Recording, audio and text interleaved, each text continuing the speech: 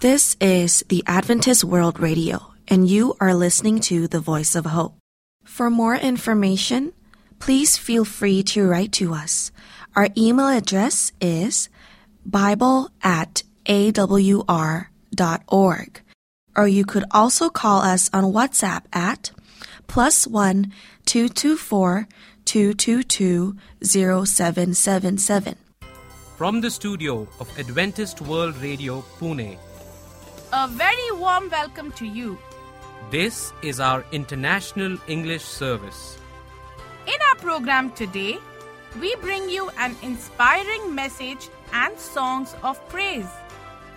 You will hear God's Word to strengthen you spiritually. You are listening to Adventist World Radio, the Voice of Hope.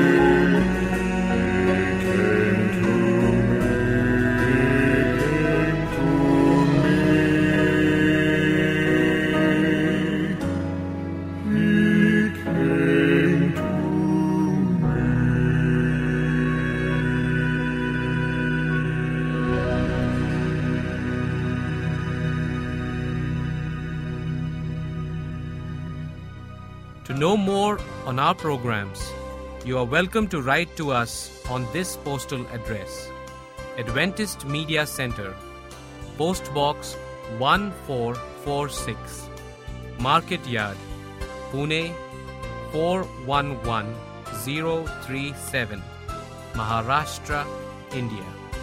You can also log into our website to hear all our programs, which is www.awr.org. Before we hear God's Word, here's a melodious song.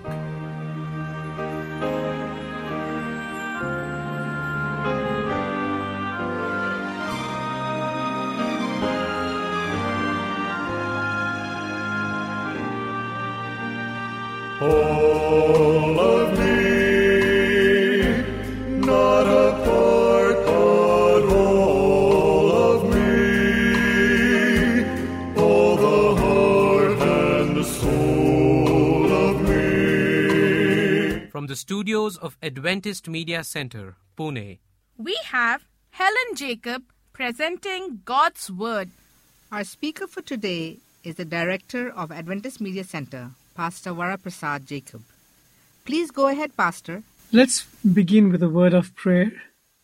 Dear Father in heaven, we thank you and praise you for all your goodness and love towards us. Please guide us as we grow through fellowship. In Jesus' name, amen. Let me share a secret with you. The title is The Secret of Growth Through Fellowship. Discovery Series Guide number 20. In the early 1960s, Brother Andrew, a man from Holland, smuggled a load of Bibles in his Volkswagen across the Romanian border and passed communist guards. He checked into a hotel and began praying that God would lead him to the right Christian groups, the ones who could best use his copies of the scriptures. That weekend, Andrew walked up to the hotel clerk and asked where he might find a church. The church was nowhere to be found, but the clerk looked at him a little strangely and answered, "We don't have many of those, you know. Besides, you couldn't understand the language." "Didn't you know," Andrew replied, "Christians speak a kind of universal language?" "Oh, what's that?" "It's called agape." The clerk had never heard of it, but Andrew assured him it's the most beautiful language in the world. Andrew was able to locate several church groups in the area and managed to arrange a meeting with the president and secretary of a certain denomination. Unfortunately, although both Andrew and these men knew several European languages, they found they had none in common. So there they sat staring at each other. Andrew had traveled many dangerous miles with his precious cargo, but there seemed no way of telling whether these men were genuine Christian brothers or government informants. Finally, he spotted a Romanian Bible on a desk in the office. Andrew reached into his pocket and pulled out a Dutch Bible. He turned to 1 Corinthians 16:20 and held the Bible out, pointing to the name of the book which they could recognize. Instantly their faces lit up. They quickly found the same chapter and verse in their Romanian Bibles and read, "All the brothers here send you greetings. Greet one another with a holy kiss." The men beamed back at Andrew. Then one of them looked through the Bible and found Proverbs 25:25. Andrew found the verse and read, "Like cold water to a weary soul is good news from a distant land." These men spent half an hour conversing and sharing just through the words of Scripture. They were so happy in this fellowship that crossed all cultural boundaries that they laughed until tears came to their eyes. Andrew knew he had found his brothers. When he showed them his load of Bibles, the Romanians were overwhelmed and embraced him again and again. That evening at the hotel, the clerk approached Andrew and remarked, "Say, I looked up at agape in the dictionary. There's no language by that name. That's just a Greek word for love."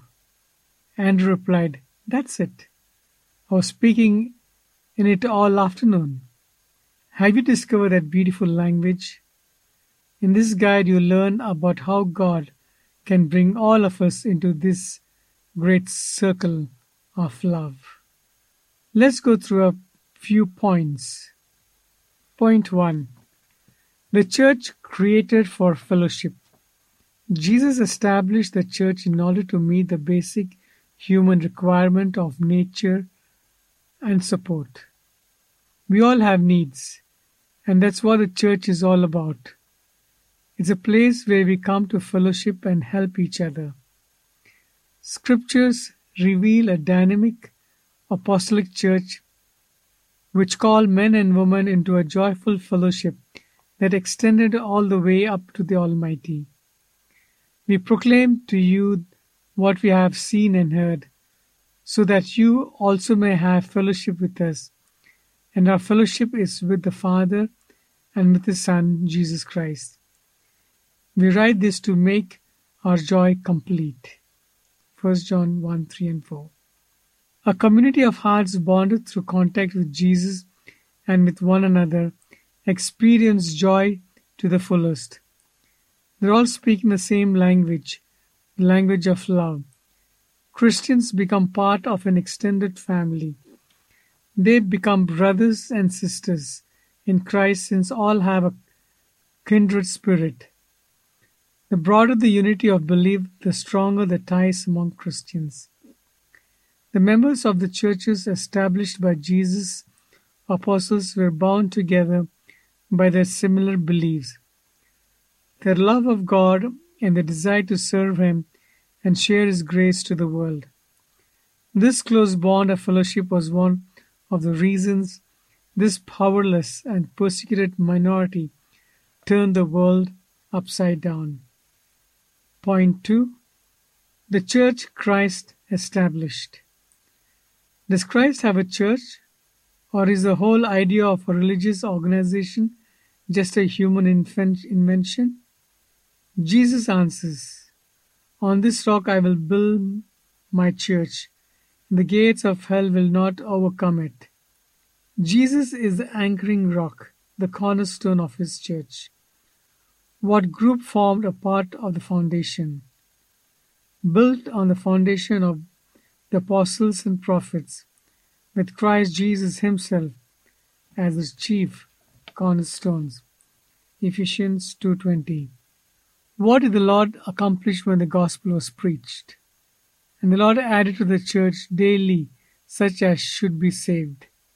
When Jesus established the church, He promised that the gates of hell will not overcome it, and the Christian church will endure.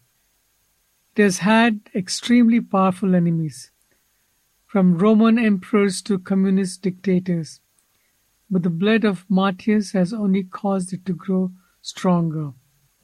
When one Christian was burnt at the stake or tossed to the lions, several others sprang up to take his or her place.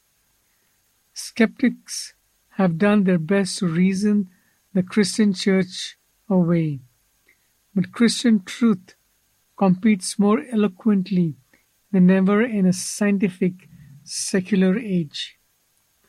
One of the church's greatest challenges came soon after its acceptance as official religion of the Roman Empire. The church grew prosperous and eventually was corrupted. It seemed spiritually dead in the dark ages. But the Lord always preserved a core of courageous and faithful believers who in the bleak and difficult times shone bright as stars on a moonless night. Paul compares Christ's relationship to His church to a husband's tender, protective relationship to his wife. The church is a family, with each member establishing relationships to the other members of the family, and contributing to their well-being. Paul also represents the church as a living body, with Christ himself as its head. When we are baptized, we testify to our faith in Jesus and become members of the body, the church. For we were all baptized by one Spirit into one body. 1 Corinthians 12:13. The book of Revelation pictures the risen Christ walking among the churches, showing his care over them. Christ has never forsaken his people, and he never will. Point 3. A church with a purpose. Church attendance is vital for a Christian. We need the support of others to keep our faith alive and growing. The church always plays 3 other important roles. Number 1, the church guards the truth. As a pillar and foundation of the truth, the church upholds and defends God's truth before the world. We need the collective wisdom of other believers to help us focus on the essential truths of Scripture. 2. The church is an example of what God's grace can do for sinners. The changes that Christ has made in the lives of believers give a claim to the God who calls us into his wonderful light. 3. God's people are his witnesses to a needy world. Just before he returned to heaven, Jesus promised his disciples, "But you will receive power when the Holy Spirit comes on you, and you will be my witnesses in Jerusalem and in all Judea and Samaria and to the ends of the earth." Found in Acts 1:8. It is a great privilege for the church to take the message of God's tremendous love worldwide. Point 4. Organize for strength. The church that Christ established had a definite organization. One could be included in or excluded from its membership. God's church appointed leaders and had a world headquarters as well as local meeting places. When they were baptized, believers joined an organized group. The church exists for mutual encouragement. And let us consider how we may spur one another on towards love and good deeds. Let us not give up meeting together, as some are in the habit of doing, but let us encourage one another, and all the more as you see the day of Christ approaching. This is, in a nutshell, what a wealthy, healthy church group does. Its members build each other up in the faith. They encourage one another. God organized his church to strengthen God's people and also to serve the world. We can do far more together than we can as an isolated individuals. Take just one example, the Seventh-day Adventist Church. We carry on an extensive medical work around the world, from inner-city health vans to clinics in remote islands of the South Pacific. Our educational institutions have brought tens of thousands of youth to a knowledge of a better life in Christ. From Loma Linda University, pioneering in heart transplants, to tiny mission schools scattered through the African interior. We carry on famine and disaster relief through ADRA. Local churches help clothe and feed the poor and homeless at thousands of community service centers. And groups of Adventist believers are sharing the message of salvation in more than 200 countries. Only an organized group dedicated Christians could have this worldwide impact. Christ and the apostles compared the church to a body and pointed out that all parts of the body are needed. All body parts are not exactly alike, yet all are important and all must work together in harmony. An eye separated from the body can't use. A hand cut off has no value. Whether we are an eye, a hand, or only a finger, we can't be truly defective for Christ totally on our own. Belonging to a church, being united to other members of the body, strengthens us as Christians. Point 5. The joy of worship. Deep in our heart lies a longing to worship God, and that need can wither away unless given expression. How did the psalmist feel when he thought about going to a place of worship? He says, I rejoiced with those who said to me, let us go to the house of the Lord. Psalms 122:1. What part does music have in public worship? Worship the Lord with gladness. Come before Him with joyful songs. Psalms 100 verse 2. The Bible tells us that giving offerings is an important part of divine worship. Bring an offering that come on into this quotes. Worship the Lord in the splendor of His holiness, found in Psalms 96, 8 and 9. Prayer is also a vital aspect of public worship. In Psalms 95, 6 it says, come, let us bow down in worship. Let us kneel before the Lord, our Maker. Bible study and preaching are central to New Testament worship. Beginning with Peter's sermon on the day of Pentecost, found in Acts 2, and from the time of the Protestant reformers to our day, every great religious revival has been based on biblical preaching. Why? Because the Word of God is living and active, sharper than any double-edged sword. 6. What's right with the church? Some objects of the church is full of imperfect people. What Henry Ward Beecher said is true. The church is not a gallery for the exhibition of eminent Christians, but a school for the education of imperfect ones. Since none of us is perfect, and church will never be perfect either. In one of his parables, Jesus reminded us that weeds grow among the wheat. When we read the New Testament letters of Paul, we discover that the apostolic church had critical problems, and the church today often has serious defects. But please remember that no faulty congregation can ever destroy or disturb the great cornerstone of the church, Jesus Christ Himself. So, in imperfect churches, we must keep our primary gaze on the Savior who ministers to us. Despite its faults, the church belongs to Him, so focus on Christ.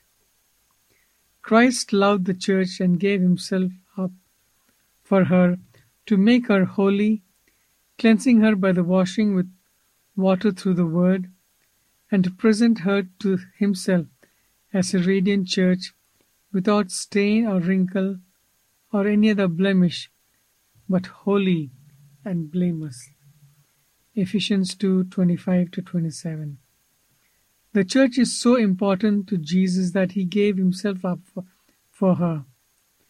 When He died for each of us individually and for the church collectively. So church membership should be important to you. Are you a member of Christ's body? Point 7. Finding a church. How many true faiths does Jesus have in the world? There is one body and one Spirit, one Lord, one faith, one baptism. Ephesians 4:4 and 5.